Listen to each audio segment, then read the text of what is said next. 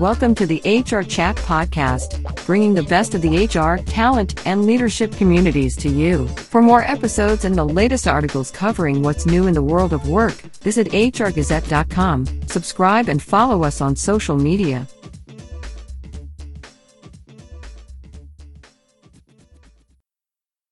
Welcome to another episode of the HR Chat Show. I'm your host today, Bill Banham, and in this episode, we're going to discuss ways to unlock the mental fitness potential of employees and what it means to create a psychologically safe work environment.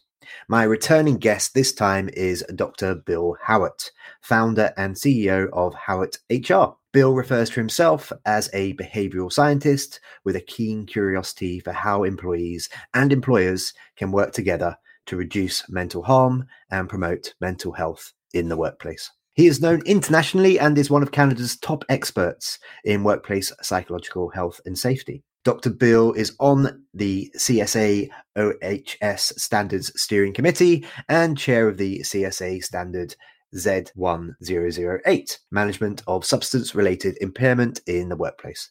He is also the co-creator of the Psychologically Safe Workplace Awards.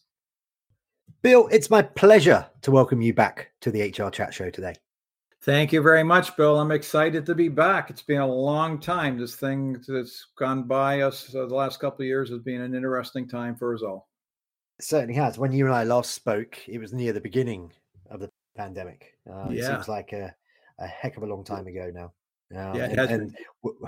We kept thinking we're coming through it, and then there was another wave and another wave. But hopefully this time, fingers crossed, we are in many countries in the world through the worst of it, and we are in that endemic stage.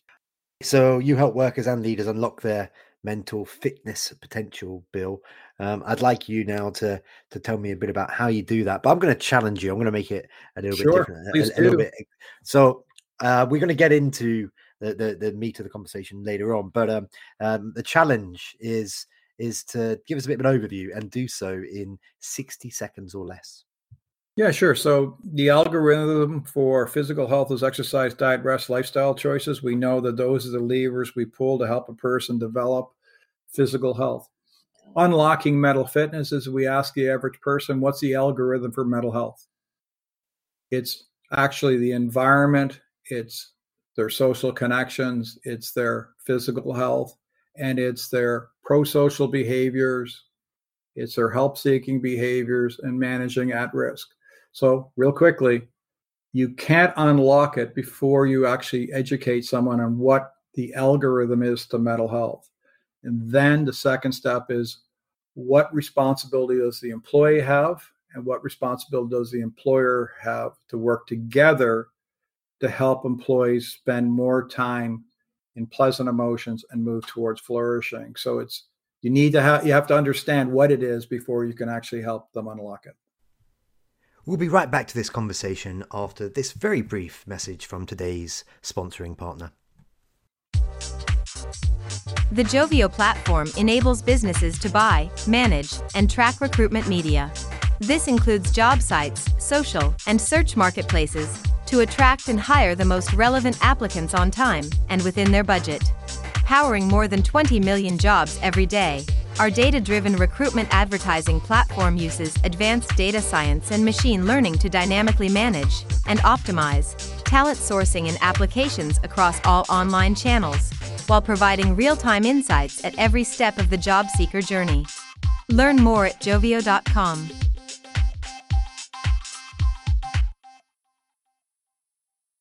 Amazing. I reckon that was about 50 seconds, Bill. Good work. Good work. Okay, I now want to talk to you a little bit about some of the effects on the mental well-being of employees over the last couple of years due to the pandemic and the offshoots of the pandemic, such as remote working. Bill, I'd love for you to sort of share some of the effects that you've seen on employees, some of the mental health issues that employees have been going through over the last couple of years. Perhaps they've seen it in other people. Perhaps it's fatigue, it's anxiety generally around the context of the pandemic. Where are we at right now in terms of the mental well-being of folks as they're returning to the office in Q2 of 2022?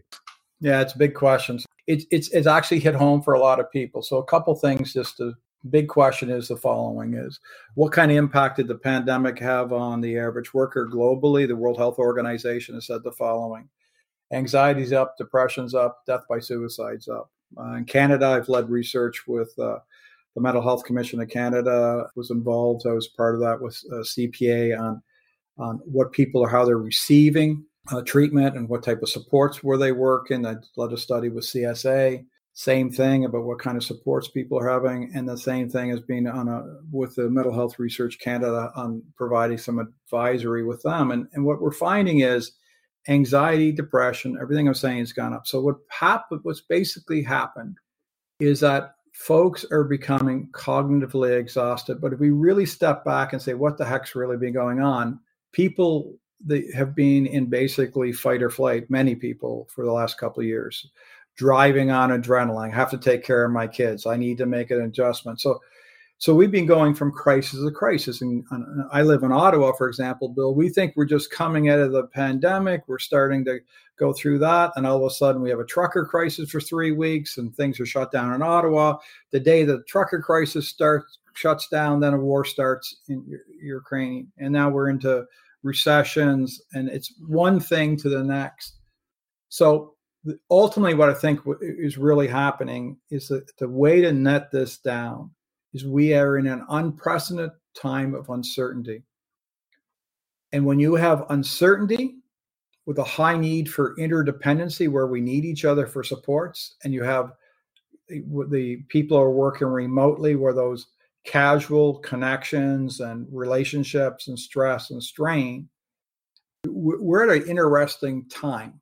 And what's really important for us to keep our heads on this for HR professionals, every piece of literature that talks around disaster management is once people on the other side in recovery, there's a fallout. So when soldiers come back from war, then there's a fallout. So as we start to move to the other side of this, there's going to be some fallout. There's going to be, we talk about what we used to call the fourth wave of mental health, but it's hard for people to understand what wave we're talking about. When you're like in Ontario, now they're telling us we're in our sixth wave of COVID. So ultimately, there's an exhaustion and a fatigue. But I will also say to you on the positive, it's a society we're much more resilient now than we may be aware of, because we look back 2 years ago, the anxiety and worry and fear about COVID were, because we didn't know what it is. Now people are starting to simulate it. People are starting to process it. But no question, there is some trauma. There is anxiety. And with the pending financial uncertainty in the global economy right now, financial health may become the next big driver of stress for a lot of employees and a lot of employers trying to maintain a stable workforce with the increase in disability claims of short-term, long-term, and WCB related to psychological. We're in an interesting time where mental health now is going to become hopefully not a conversation about just what happens, as I said earlier, when something happens, is actually understand there's a real proactive opportunity to help employees, not because we're not going to get rid of all the stress, Bill, how they can actually avoid spending more unnecessary time on unpleasant emotions, engage in maladaptive coping, like for example, death by alcohol consumption and substance use addictions has increased. And so if we can help that, pay attention to that, and help employees learn how to move from that dysregulation into regulation to be able to deal a little bit better with stress, that's going to be critical. And I'm speaking through a lens of someone who saw patients for over 30 years. We're in an interesting time right now. There's not going to be there's no special pill for this. There's not a quick fix. We've been talking about physical health for 100 years. Obesity, type 2 diabetes continues to rise. we have to get our heads screwed on that when we start talking about the conversation of mental health, a bunch of random programs, well, though good, information doesn't create transformation or new habits. So this is going to take some time. And so I would say to you, the remote work impact in workers, many of them will say they like it. But the World Economic Forum had a report recently that up to 50% of workers working remotely are experiencing isolation now. With all that said, it's a challenging time, Bill. It is a challenging time. I was chatting to somebody the other day, and they said, "Bill, the 2020s, they suck. They're the worst." And I said, "Yes, they are. They are the worst." For me, I got terribly optimistic in sort of February 2022 that this Omicron variant was going to mean the end of the stressful context that we'd all been living through for the last couple of years, as we'd gone to the endemic stages. I mean, when it first broke in South Africa, I was like, oh, gee, something that they're saying is maybe up to 70 times more contagious. What's this going to mean for us all? And actually, listeners, it's more like the end of the Spanish flu, something which became terribly contagious but wasn't super deadly. And then, of course, I like you, Bill, like so many of our listeners out there, every day I can't stop thinking about the awful tragedy that's happening in the Ukraine right now. We're both watching on our televisions every day, listening to it on the radio, and it brings you down psychologically. It makes you so sad, and you want to do more. It's difficult times, and that's why it's so important to talk. But I'm not the expert you are, so I should turn it back over to you. I do want to continue talking about creating a psychologically safe workplace with you, and you mentioned a bit about the aspect of remote working just a moment ago. Just to continue that conversation for a moment, Bill, how does remote working complicate efforts to create a psychologically safe workplace, virtual workplace, if you like? What are those barriers to entry for a leader, for an HR person trying to help and support their employees if they're not in the same place? Yeah, there's a lot of different challenges, and a couple of the ones we're really noticing is that how do you facilitate flexibility? How do you facilitate allowing people? So if you think about remote workers, and I'm a leader, I might have 50% could be working remotely, 50% could be working a hybrid, or and coming and going. And so leaders actually knowing where all their workforce is all the time might sound like an easy concept, but it may not. Be figuring out where they're at, as well if we creating flex time, because so people can work around responsibilities at home, which we're starting to realize that work doesn't always have to happen between 9 and 5. So flexible time. And then how do we have interactions, and how do we build relationships, and how do we create culture, and how do we help keep people feeling they have social connections, and that they're aware of what the work they're doing is being valued, their responsibilities that their own is aligned to their purpose, as well as how do we actually help to ensure everyone's sense of belonging.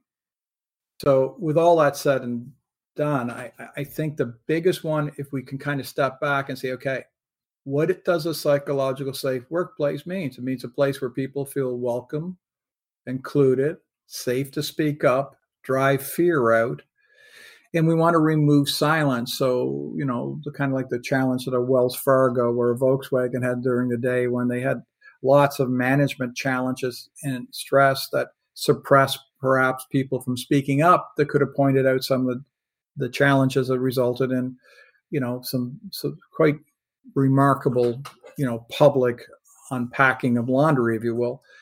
My sense is that it's hard in this medium to have those informal interactions, where if you're in an office space, you on the way to the restroom or on the way to lunch, spontaneity can happen. And then the challenge is that leaders, if they're not really mindful, if we have that kind of likeness factor, if there's workers that are around us all the time, we may be more prone to, because they're there, convenient, to give them more opportunity than the worker who's working remotely. So how do we make sure we're not, some implicit bias, or we're without intentionally prejudicing people? So it comes down to a following thing.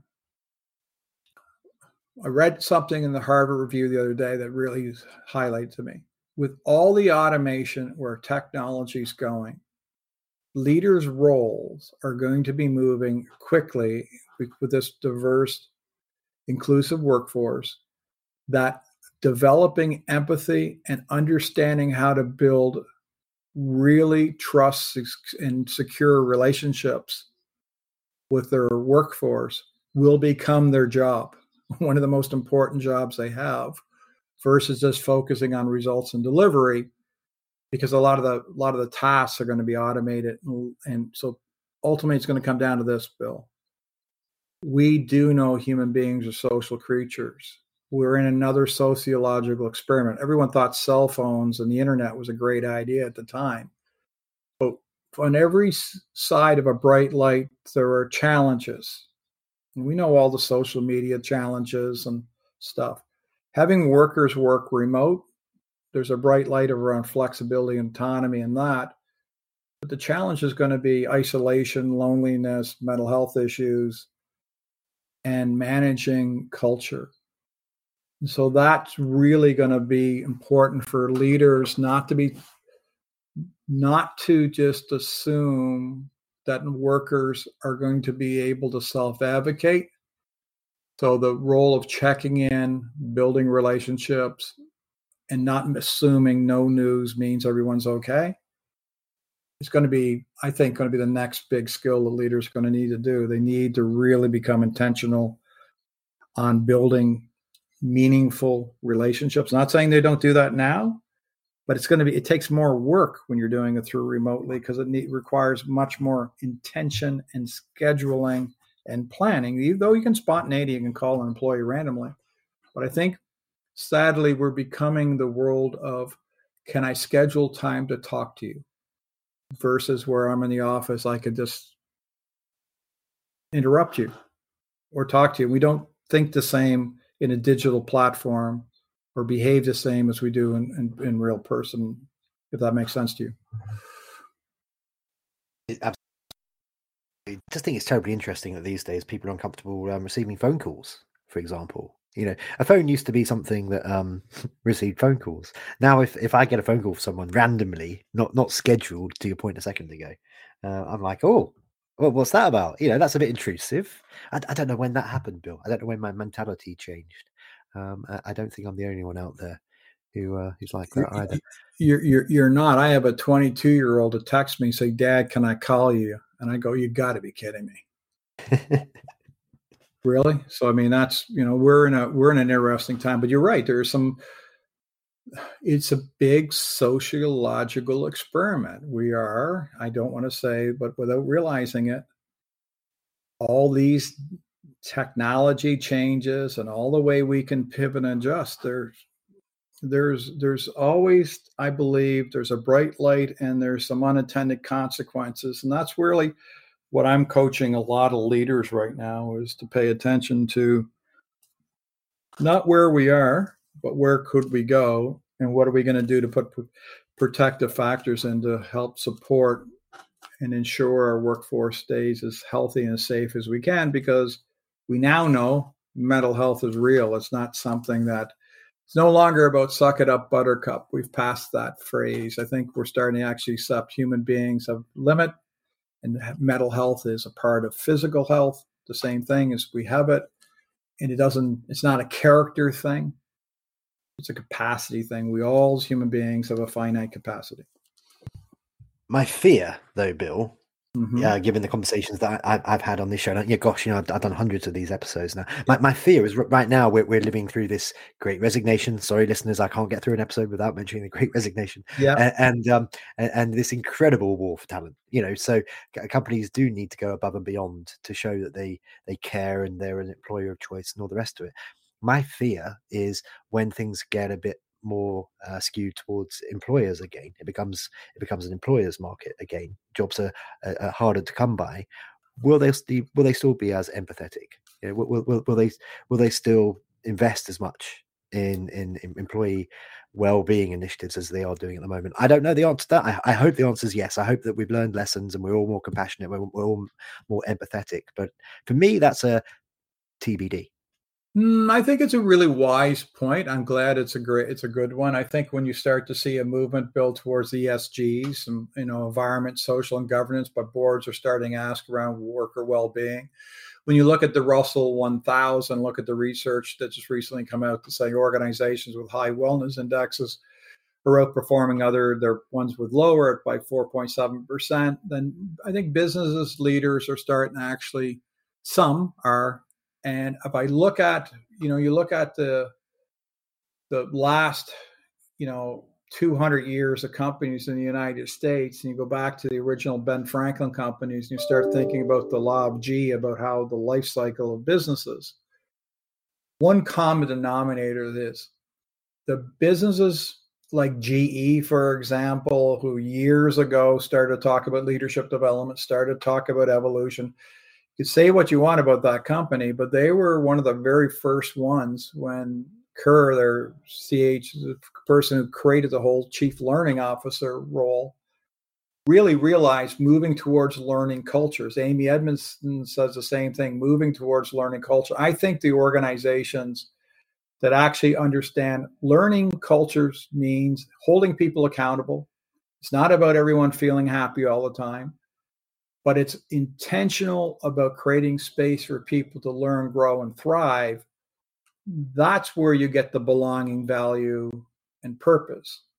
And if we can move the concept that this whole idea about workplace mental health is not about a kumbaya and everyone jumping up and down, super happy all the time. It's about creating a place that's intentional for success to achieve a common purpose. It can be challenging because stress can be good for us. We need stress. Without stress, we're dead anyway. I mean, the reality is we need some stress or we just lie around. In other words, like my dog this morning, some stress got me up to take him out. I needed to go do something for him because it moves me towards what I want to do. I don't want to go down this hole too long, but I 100% agree with you. I just hope we can get enough evidence to get more employers to go the long roll. But I'm not naive enough to not believe that some are going to probably go back to, we just need to get profit for today. And by the way, and again, I'm not the expert, but I reckon dogs are great for mental health. I recently got a puppy called Dave. He's half beagle and he's always hungry, but he makes me smile. Yeah, so is my bulldog. Yeah, I agree. Okay. Geez, I'm not surprised because when you and I get together, we do have these wonderful conversations and they go in different tangents, but we are almost out of time already. So before we do wrap up, a couple more questions for you. Sure. So you recently shared a post on LinkedIn and it really intrigued me, and it was about ghosting in the workplace. Maybe you could take a minute or two now and tell me about it and what the effects could be on employees. Yeah, I think ghosting concept, lots of people might think ghosting comes from the dating world where you just kind of blow someone off, you don't respond back. And it's starting to happen in the corporate world and business world. Basically, ghosting means is where someone does not respond in kind, whether it's an email. And so what happens is they just abruptly stop communicating or they fail to communicate. And I think a part of it is there's a political correctness is that, I don't want to tell you no, Bill, I'm not interested. And so what happens though, that can actually create a underlying level of incivility, of rudeness. So because rudeness is very subjective. So for me, if you send an email to me and I respond, to me, that's my frame. If you don't respond to me, that's rudeness. What creates collaborative, safe workplaces is where you allow conflict to happen, like the Google Aristotle project. You can't have people work through conflict to get a really psychological safe team, but where people actually don't have the conversation and the person who's getting ghosted starts to feel they're getting devalued and they feel they're rude, then what we're doing is we're hurting each other when we don't need to hurt each other. I mean, it doesn't take a whole lot to say to somebody to tell the truth is usually a pretty good place. Hey, sorry, I don't have time for this right now. No, I'm not interested right now. I can't. Like, no's not a bad word. And I think what we've done is this idea of positivity, toxicity. We're supposed to be polite all the time, excited. We don't want to let people down. In essence, I think it's creating that challenge where we're becoming avoidant, passive aggressive. We're not respecting each other, and all because many of us will say we're overwhelmed. We don't have time. We don't have this. But I think part of it is it's just being interested in the other person's experience. That's what inclusion's about, is being interested in someone else's experience in that moment and being open to the possibility that your behavior may be impinging on their experience. And I think that doesn't have to be much more complicated than that. Bill, I am sad to tell you we are coming towards the end of this chat now. Before we do wrap up, how can our listeners connect with you? How can they learn more about all the cool things you're getting up to? Is that LinkedIn? Do you want to share your email address? Are you finally on TikTok because you're one of the cool kids? What are the best ways to get in contact? I'm not that cool, no. I think LinkedIn's a good way to find me, through LinkedIn. Another one is I have my own personal website that connects through to my business, but it talks about all my books and all the things I'm up to. It's www.billhowitt.com. You can find me there. You can drop me an email through that site if you're looking to chat or through that. And look forward to hearing from some folks. Wonderful. Well, that just leaves me to say for today, Dr. Bill Howitt, this is the second time that you've been on this show, and I'm sure I'll be hounding you soon to do more, so please don't ghost me. But for now, sir, thank you very much for joining me on this episode of the HR Chat Show. Bill, keep up the great work you're doing. It matters a lot. Thank you for the time. And listeners, as always, until next time, happy working. Thanks for listening to this episode of the HR Chat Podcast.